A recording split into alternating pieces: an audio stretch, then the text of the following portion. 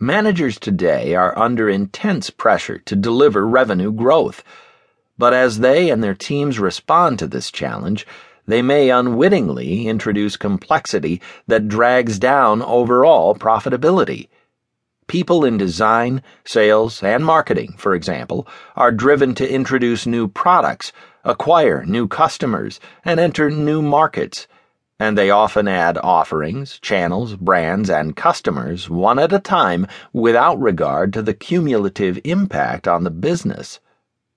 What is this cumulative impact? As a business becomes more complex, it gets difficult to trace costs to their origins. So, senior managers struggle to figure out which offerings and markets are profitable. They have a hard time deciding what to sell, at what price, and to whom.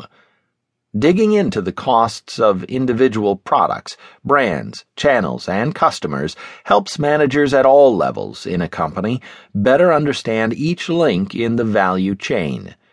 That knowledge will help leaders as they refine strategy and others as they execute it.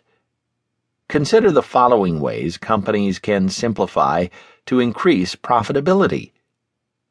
1. Analyze profitability by offering or market. Large, complex companies often lack consistent information and systems across their many businesses and geographies. Moreover, shared costs, those that cannot be directly attributed to individual offerings or markets, represent a large portion of their total cost structure. But you can determine true costs by digging into the details. Profitability analysis of this sort will typically reveal large profit disparities among lines of business, brands, products, and customers. At a consumer products company we'll call Consolidated Inc., for instance, managers viewed a long-time large account, MacGuffin, as one of its two most important customers in a particular region.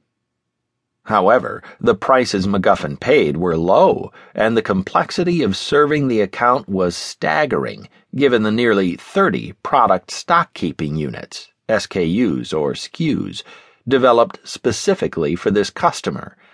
Consolidated used 4 manufacturing facilities to produce the SKUs and operated a mixing center to aggregate orders across plants, primarily for MacGuffin.